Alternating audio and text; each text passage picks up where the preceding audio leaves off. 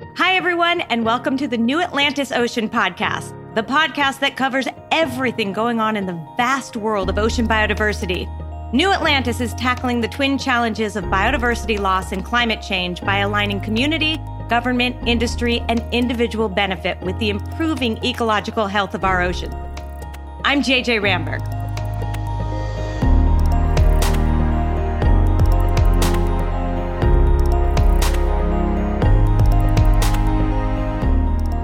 Today, my guest is Octavio Aburto.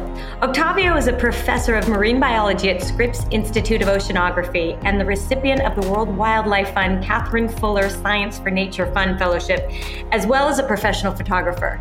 He's a marine ecologist who uses science to influence ocean conservation, and he was an early advisor to us here at New Atlantis Labs. Octavio's enthusiasm for protecting our ocean is infectious. You cannot walk away from a conversation with Octavio without feeling optimistic about the future. Enjoy. Octavio, hi. Thank you for joining me. No, thank you for this invitation, and I'm very happy to be here and to share with you many things that we are doing in favor of the oceans. I've been really looking forward to this conversation, in part because, as I said in the intro, your passion for the ocean and your excitement is truly infectious. And we've learned so much from you here. So I'm happy to share that with everybody else. So before we dive into what you're doing, I'd love to just start with why you're doing it. How did you get interested in the ocean in the first place? Well, I think that this passion, as you call it, started when I was a kid. I used to watch all these movies, of course, Jacques Cousteau movies, but also in Mexico, we have an ocean hero. His name was Ramon Bravo, and he was a filmmaker and also, I think he was an oceanographer as well. But he used to have this TV show in one of the open TV channels in Mexico back in the 80s. And what I remember is this expedition that actually he did along the Gulf of California.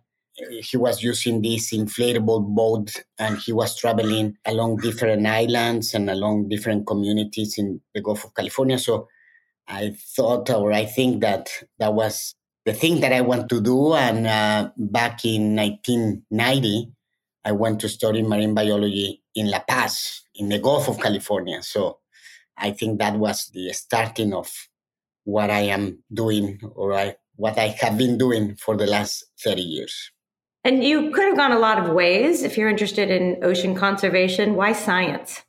I also like to understand things and to answer questions. I am taking a bath or a shower, or in the garden or in beach. And I always am thinking the answers about questions, especially how nature functions and why a fish eats another fish, or why an ecosystem functions in this way or in the other, or how our activities as humans affect these functions, this life. So I think that I never lost the spirit of answering questions. So science it's as well another passion, not only the protection of nature, it's also answering questions about nature. Let's get to some of those questions that you've asked and then you have answered, or you're continuing to try and answer, because the work you're doing has so much to help influence the world in how we conserve the oceans. You've done so much work with mangroves, if maybe we can start there. And you've been working in Mexico for over 20 years now. What have you seen change and what have you learned? Well, the first thing that I learned about mangroves is that they are a very, very important ecosystems. They cover a very, very few area, less than 1% of coastal areas in the planet is covered by mangroves, but they produce a lot of services, not only for humans, for many, many species. There are different species of mangroves. In the planet, there are around 50 species of mangroves that are trees that evolve from terrestrial plants, and they basically conquer this hostile environment where the ocean meet the land. So it's a very hostile environment because it reaches very high temperatures, high salinities. So these trees are always in constant stress, but that is why they have evolved in a very interesting way, because their metabolic processes are very important and actually help us a lot. In particular, they develop a function to capture a lot of CO2 compared with other plants. They sequester 50 times faster CO2 than any other plant in order to extract carbon for their metabolic rate. And also, they store this carbon as well, 5 times larger or bigger than other forests. So, because they live in all this stress, they have developed strategies to obtain CO2 and obtain water in different way than other trees. And they help us a lot because they help reducing the effect of the CO2 that we send to the atmosphere. They help us sequestering and storing this carbon in many ways, but also they provide habitat for many species, especially species of fish or invertebrates like blue crabs that later become one of the most important fisheries for us. Snappers, snooks, mojarras. So all these species spend their first years of their life in this mangrove forest, and then they leave and they migrate to offshore reefs, and it's there where we can catch them, and they produce very, very important fisheries. So why we don't protect them? Because this is the other important thing that I have found. We have been losing many of these forests in the majority of the countries. And in the last 50 years, we have lost 50% of the mangroves that we have in the planet. Why do you think people haven't risen up to stop this in the same way that we do for forests, for instance? If mangroves are so important and provide so many ecosystem services, why doesn't everyone realize this? Well, one is because everything that I have told you in the last minutes, scientists and other people that know about all this importance, we forgot about sharing this knowledge, sharing all this information with massive audiences or graded audiences. And this is one of the failures that we have had just in the last years, is when we have put more efforts sharing all this information with the public. So this is one thing. And the other thing, very important thing that we have learned or we are learning, is that different from the deforestation of other forests like the Amazon forest, mangrove deforestation occur in a very slow and tiny areas. So, for example, in other forests, in less than a month, you can see a lot of area deforested because that wood, that trees are being consumed to build our homes, to build many things that we need. So the deforestation in this kind of forest happens very fast. But in mangroves, the deforestation occur very slowly and start in a fragmentation way. We don't clear big areas. So you, for example, see in areas where there is a lot of tourism, for example, a hotel that built a parking lot. So they just remove some trees to build this parking lot.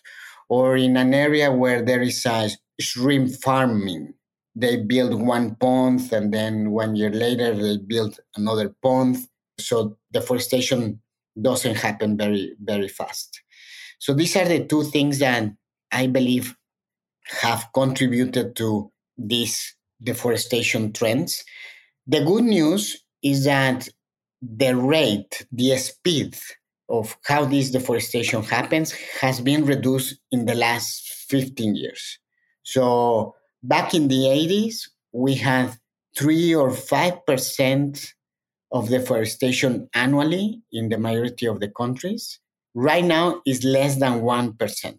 So the good news is that we have reduced the speed. The bad news is that we continue losing mangroves every year. I think it's important to note also when we talk about sequestering carbon is not only are you losing the ability to sequester carbon under deforestation of mangroves, but you're also releasing carbon that has already been sequestered. That's right. And this is very, very, very important because we have learned that if you remove 1 meter of sediment in a mangrove forest, is removing CO2 that was accumulated in that 1 meter in the last 1,000 years. Wow. So going down every meter in a mangrove sediments is that traveling in time 1,000 years. We have in Baja California, for example, we have estimated that some mangroves have been growing on top of themselves for 5 or 6,000 years. And in the Caribbean, there are some atolls, some islands that mangroves have been growing on top of themselves for 20,000 years. It's unbelievable how these forests have been growing. And as you said, we not only lose the machine that is helping us sequestering mangroves, that is the tree itself, also we start removing CO2 that has been accumulating for millennia. So it's very important to understand that, and especially when somebody or a company comes and destroy a mangrove forest, but also release all this CO2. Well, first of all, we should stop that. But if this happens, the fines or the punishment should be very big, especially because they put back into the atmosphere tons of carbons that were sequestered for thousands of years. Yes, the tragedy of the commons. One organization benefits and everybody else suffers. One thing that you do that is so smart and obviously near and dear to what we care about here at New Atlantis, where you're an advisor, is you've put a price tag on all of these things. So you've been able to go in and say, here is what it is worth in monetary terms. Can you talk to me a little bit? You talked about carbon a little bit, but also when it comes to fisheries. We need different strategies to start involving people, societies, governments, companies, in order to understand that it's better to have ecosystems in good health rather than degrade them. Not only because we receive things like, for example, oxygen that we need to breathe, or water, fresh water to drink.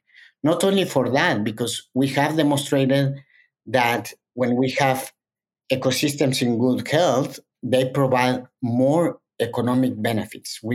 They provide money for people. So we need to explore different strategies. And one strategy is what is called the market-oriented conservation strategies. That means that we can estimate how much goods and services an ecosystem can provide for us. And then once we estimate the amount of that good or that service, we can put a value, an economic value, a price tag or dollar sign to that value. So for example, I was telling you about the fisheries. Yes, we can estimate how many fish per hectare a mangrove forest can produce. And then you say this amount of fish is produced per hectare, and I receive this amount of money per that amount of fish. You can estimate how much is the value of a hectare of mangrove just in terms of fishery products. In fact, that was my PhD thesis, and I was able to demonstrate that 1 hectare of mangrove in the Gulf of California, but it could be the same estimation for many other places. 1 hectare of mangrove in the Gulf of California produces $37,500 per year just in fishery products. And in the same way, you can do it for other services. There are services, for example, the coastal protection. So in this case, you not necessarily will receive a money for the service of protection, but you can save money if you have the mangrove. For example, it has been demonstrated that if a hurricane comes and you have a mangrove protection, your house or your buildings or your infrastructure won't suffer a damage. But if you don't have the mangrove and a hurricane comes, most of the time, homes, buildings, roads suffer a damage.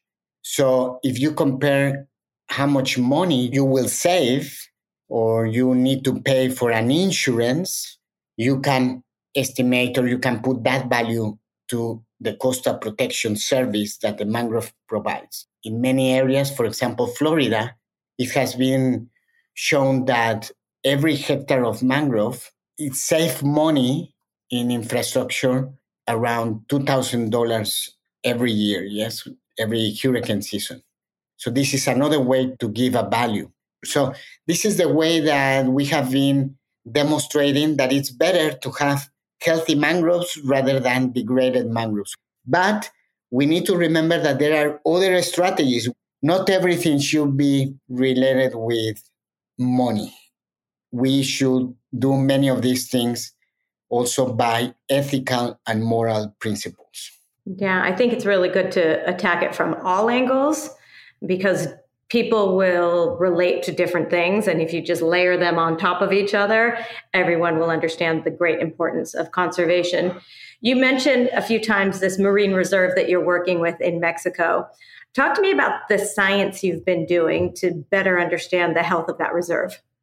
Yes, marine reserves or marine protected areas are places where many human activities are managed, controlled, or even prohibited. In fact, science have demonstrated that what is called the fully protected marine reserves or fully protected areas are the ones that are producing many of these services that I just mentioned in the maximum capacity. And communities that live inside these fully protected areas or very close to these protected areas are receiving a lot of benefits.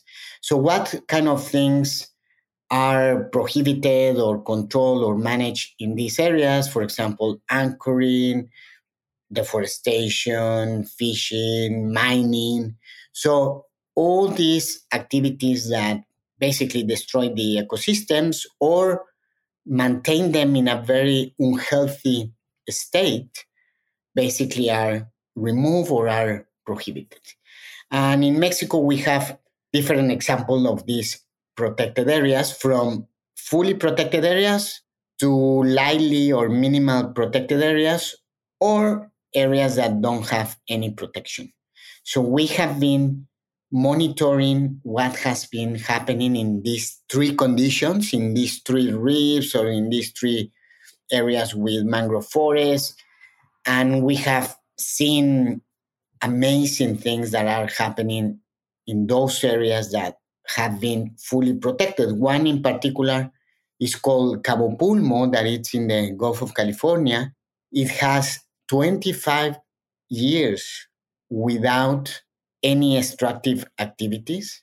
And you go to that area, jump in the water, and it's like traveling in time, maybe 50 or 100 years. It's every time that I snorkel or dive in Cabo Pulmo, it's like watching again the documentaries that I was mentioning to you from Cousteau in the 80s or the 70s when he visited the Gulf of California. And basically, it was not pristine necessarily, but it was very, very natural. I remember one of these Cousteau documentary. They were flying in a helicopter, and there was this shot from the Bay of Cabo San Lucas, and it was completely without hotels, without homes. The whole Bay of Cabo San Lucas in the 79 or 80, it was almost pristine, almost natural. Wow. Right now, you go to Cabo San Lucas, it's just 30 years ago, 40 years ago, and it's crazy. It's crazy. It's a lot of hotels, a lot of people. But you go to this other area, Cabo Pulmo, that the community decided to protect the reefs, and you see sharks, you see groupers, you see snappers, all these fish, all these reefs that they were common, they were natural back in 40 years ago or 50 years ago, and you can see them in that condition. So fully protection are the things that we need to promote, because they are showing that these areas can recover and can provide a lot of benefits for people. As a scientist, Octavio, what do you do to monitor these areas? How do you see, beyond the kind of obvious, I go down and suddenly I see sharks where I didn't before, or I see just more abundance of life where I didn't before. What do you do as a scientist to understand the benefits? Yes, we go and we count and measure all the species that we can in these reefs. The technique is called visual transects. You can do it with cameras as well, and right now there are a lot of techniques that use cameras, and the technology is better right now. But back in 30 years ago, when I was starting with this monitoring program, we use our scuba gear, scuba diving, and you use a metric tape, and we swim 50 meters. It's a transect of 50 meters long and 5 meters wide. And in that area that basically covers 250 square meters, you identified each species. We receive a training before we dive. We need to memorize, we need to know all these species that live in the reefs, fish and invertebrates. So we swim along this transect and we count each of these species, and we have a PVC tube divided every 5 centimeters.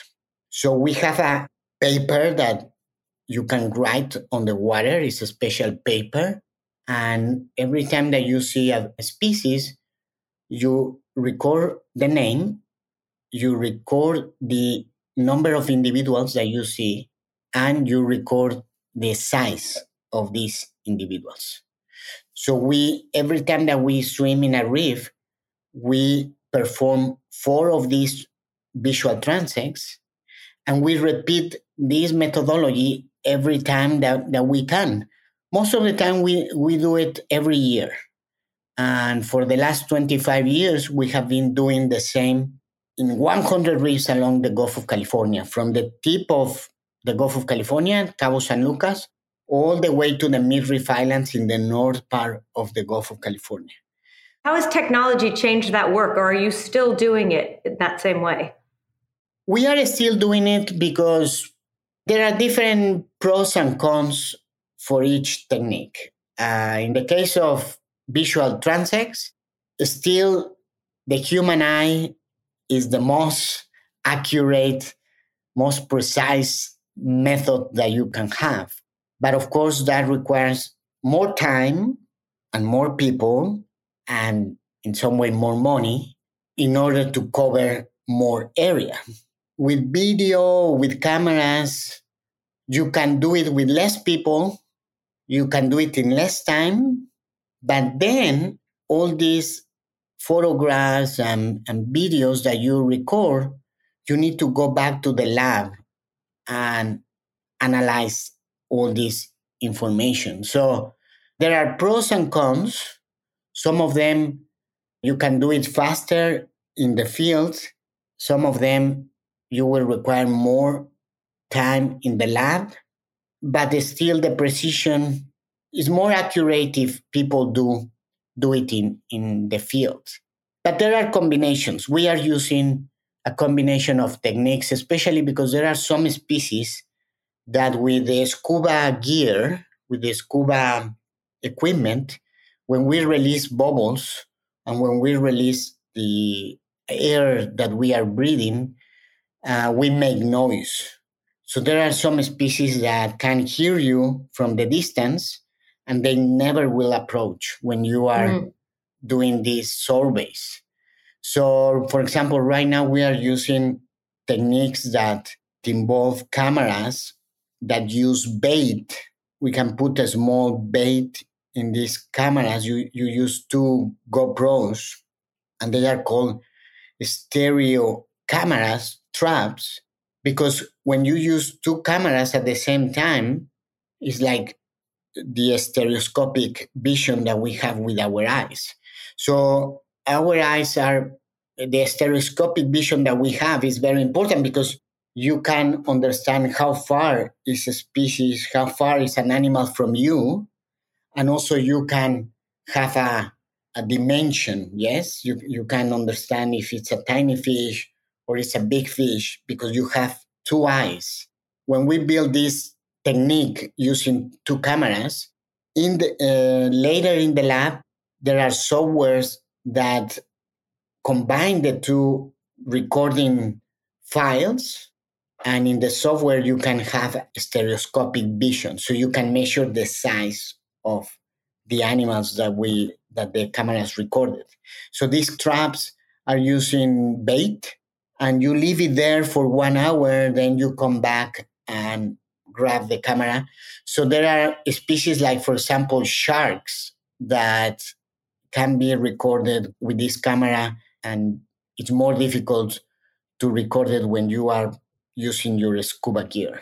So there is a lot of combinations of methods, but the most important thing doesn't matter if you do it visually or if you do it with technology.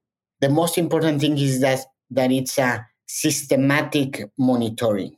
And in this case, this year, we are celebrating 25 years of monitoring the Gulf of California. And wow, we will have an expedition that will depart from Cabo San Lucas all the way to the north part of the Gulf of California. And we will repeat many things that we have been doing in the last 25 years. And we are very enthusiastic, motivated to repeat these surveys this particular year. And let's see what we'll discover this time. Tell me more about this expedition, Octavio, because you're going to do the same measurements that you've done for the past 25 years, which is an incredible just timeline that you have of benefit to this marine reserve and leaving the ocean alone. But you're also going to be studying some new things, I understand. Yes, we will try to study the different functional groups or layers in the ecosystems. There are animals or there are species that are the ones that create the home for other species, like, for example, turf, algae, corals. All these species are called architectural species, and they create habitats for many others. Yeah, explain turf to us. Turf are very tiny algae that we have microalgae that live mostly in the water column, like are part of the plankton. And then we have macroalgae, so basically algae that you can see with the naked eyes. Yes, the microalgae, you need a microscope to see them. But the macroalgae, you can see them with a naked eye. However, you have the kelp forest that can reach 30 meters high, and of course, you will see it. They create forests. But then there are macroalgae that only grow 1 centimeter. It's like when you have a garden, in your garden, you have trees and you have some plants that can reach 3-5 feet. But then you have the grass, yes? And that grass basically just cover few centimeters. There are plants that have adapted to just grow in a very tiny, but they have a lot of production. Yes, the grass grow very fast and they die and they are replaced by other grass. So the turf is almost the same thing. They cover rocks. They grow just 1 centimeter, but they are so dense and they are basically grow so fast that create a perfect habitat for many species, especially bacteria. And it has been demonstrated that when a grazer, it could be a fish or it could be a sea urchin or it could be another species, they grass on that turf, they not only receiving the benefits of the turf itself or the grass itself, also they eat the mucus that have a lot of bacteria, and this is also the food for all these species. So turf, it's very, very important. Although it's very tiny, it's very, very important. And this time we will study that layer of the ecosystem. Then we will continue studying the layer that we have been monitoring in the last 25 years that are corals, sea fans, octopuses, all these invertebrates, but also all the fish that we have been monitoring in all this time. And then also we will include other groups like plankton and sharks or bigger animals with these cameras. So we will expand our monitoring program in this expedition, and also we will try to use new techniques to study them. So when you talk about turf, for instance, you're basically, if I understand this correctly, trying to understand coverage. Is that right? Yes, there is a technique to understand the coverage of these species that create habitat for many others. That technique is in the same transect that I explained to you. We can count species like a grouper, like snapper, or like an octopus. But along this transect, also, for example, every 5 meters, you can go and check what architectural species is every 5 meters or every meter along this transit. So you go and see if it's a turf, if it's a coral, if it's a sea fan. And that is another way to measure the cover of all these species that are foundational species or architectural species. That is the way that we estimate the cover of these species. You wrote a paper recently, or co-wrote a paper recently, warming and marine heat waves tropicalize rocky reefs communities in the Gulf of California. What do you expect to find because of the warming and marine heat waves when you go on this expedition? Well, the Gulf of California, it's a very special place and actually has been categorized as one of the hotspots in the planet. Why it's a very special place? Because it's an internal sea. The mouth of this sea was open 5 million years ago and started creating a condition that it's unique in the planet. There are different regions along this Gulf of California, the mouth or the southern part, and is when we see more tropical conditions, very similar to what we can see in Oaxaca or in Ecuador. Many of these species that are influenced by the equatorial current is what you can see in the tip of Baja or in the mouth of the Gulf of California. And then in the center part of the Gulf of California, you see species that have evolved with the conditions that are more frequent in the Gulf of California. It's a combination between tropical waters and cold water from the northern Gulf of California. So it is called the Gulf of California province. It's a very unique conditions that mix water, tropical waters, but temperate waters as well. And then in the northern Gulf of California, there is another conditions because it's very cold coming from the deep water of the Gulf of California, but also is mixed with what used to be the delta of the Colorado River. Maybe later we can talk about that, but in the last century, the Gulf of California lost 99% of the fresh water that used to come from the Colorado River because all the dams that have been built along the US side.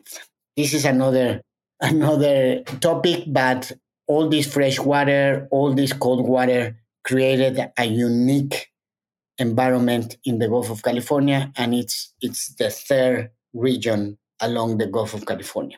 So what we have seen in the last 10 years is that the tropical condition and the tropical species that we see in the southern part of the Gulf of California are moving in northward direction.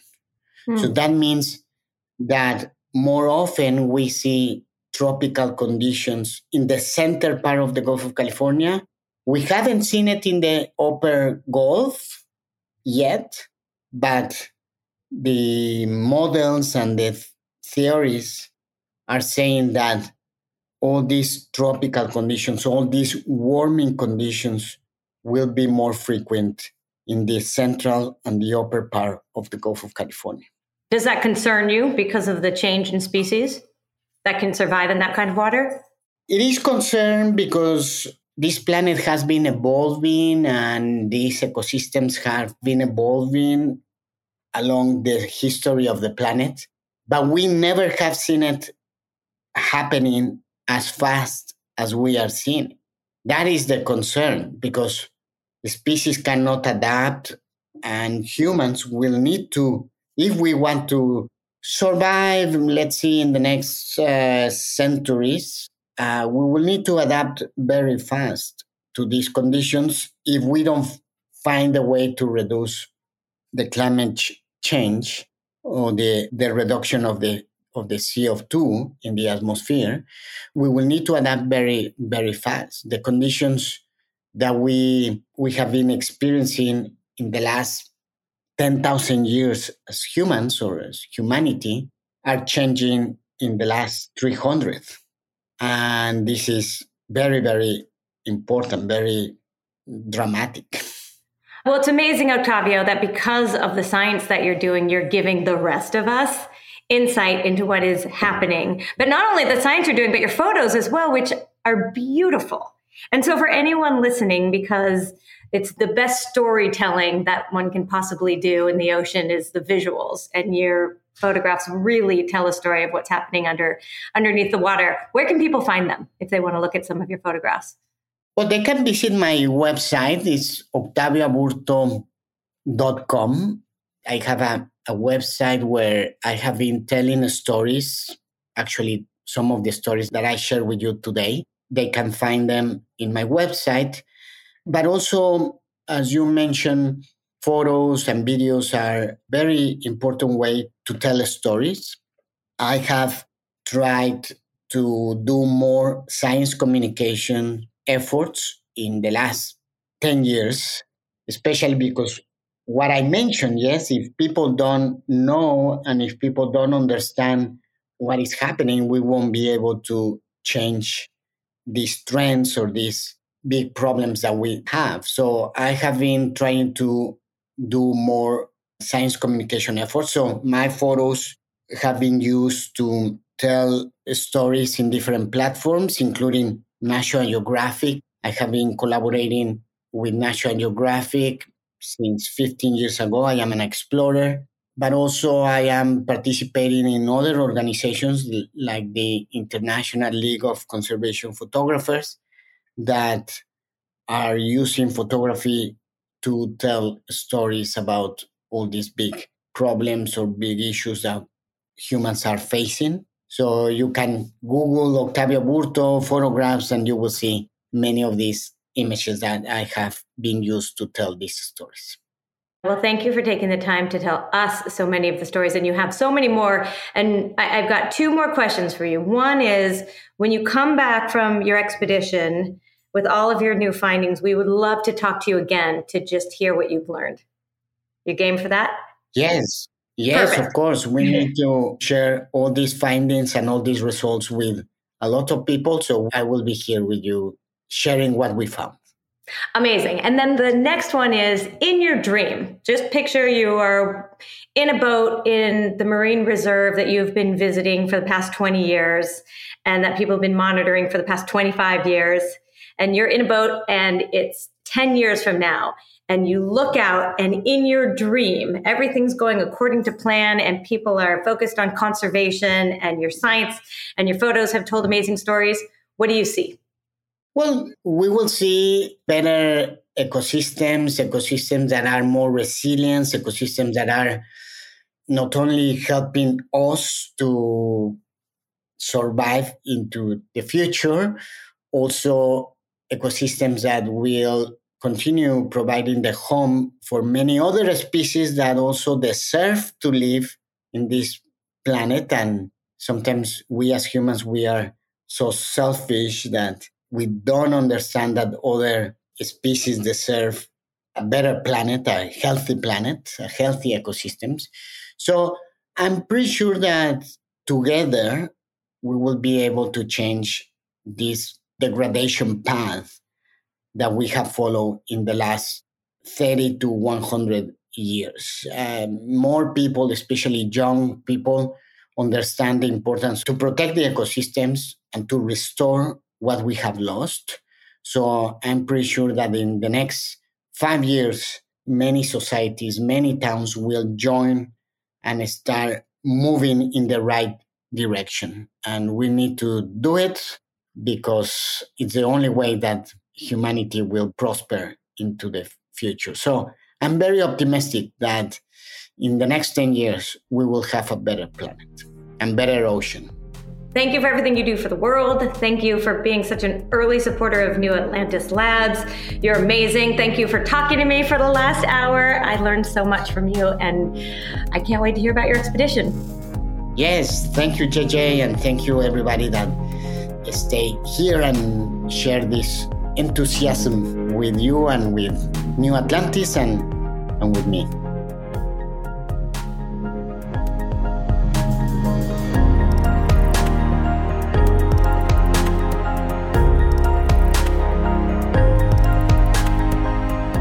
Thank you everyone so much for listening today. We'd love to stay connected with you. So please follow us on Twitter.